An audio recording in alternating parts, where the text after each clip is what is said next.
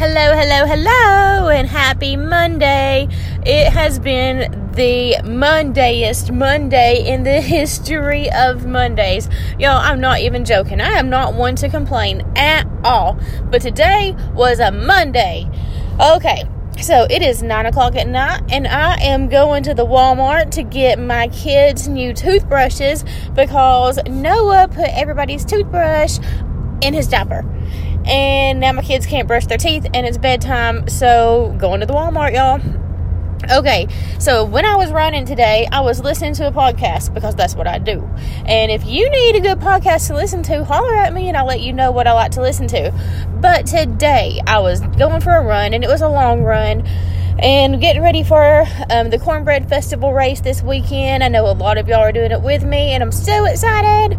But anyways, listening to this podcast, listening to Bob Goff on his new podcast, and of course he's amazing. I love him. But he was talking about a big vision that he had one time, and what it took to accomplish that vision, to get it to come to life, to get it to come to reality. And of course it took guidance from God and a lot of prayer and a lot of time and hard work.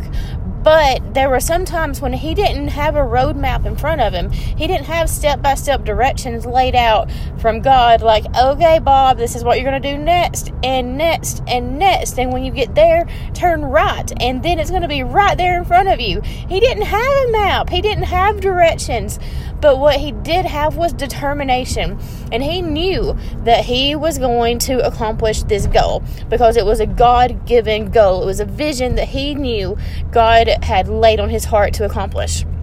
So he went after it one piece at a time, one little piece at a time. And that reminded me of what we've been talking about the last 2 weeks, about developing habits in your life and creating positive things that are in your life.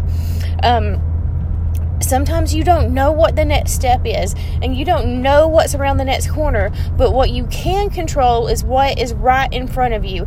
And you know, because you've been listening to these podcasts for 2 weeks now, and you've been praying about it, and you've been figuring out what's on your heart, and you've been asking God to lay desires on your heart. And now you have a good idea. I hope you have a good idea. Even if it's little things like eat healthier, walk for 30 minutes a day, drink more water, show up to work on time, wake up earlier, go to bed earlier, go to bed later. I don't know. Whatever it is that is a positive in your life that you're trying to create, you know what it takes to get there. And you know what you can do tonight.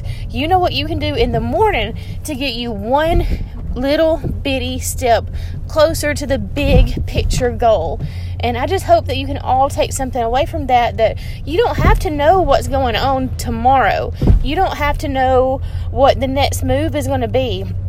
But what you can do is take hold and take action of whatever is right in front of you right now, today. And if you have a goal that you want to accomplish tomorrow, figure out 2 or 3 little things that you can do to break it down into smaller pieces and accomplish it piece by piece.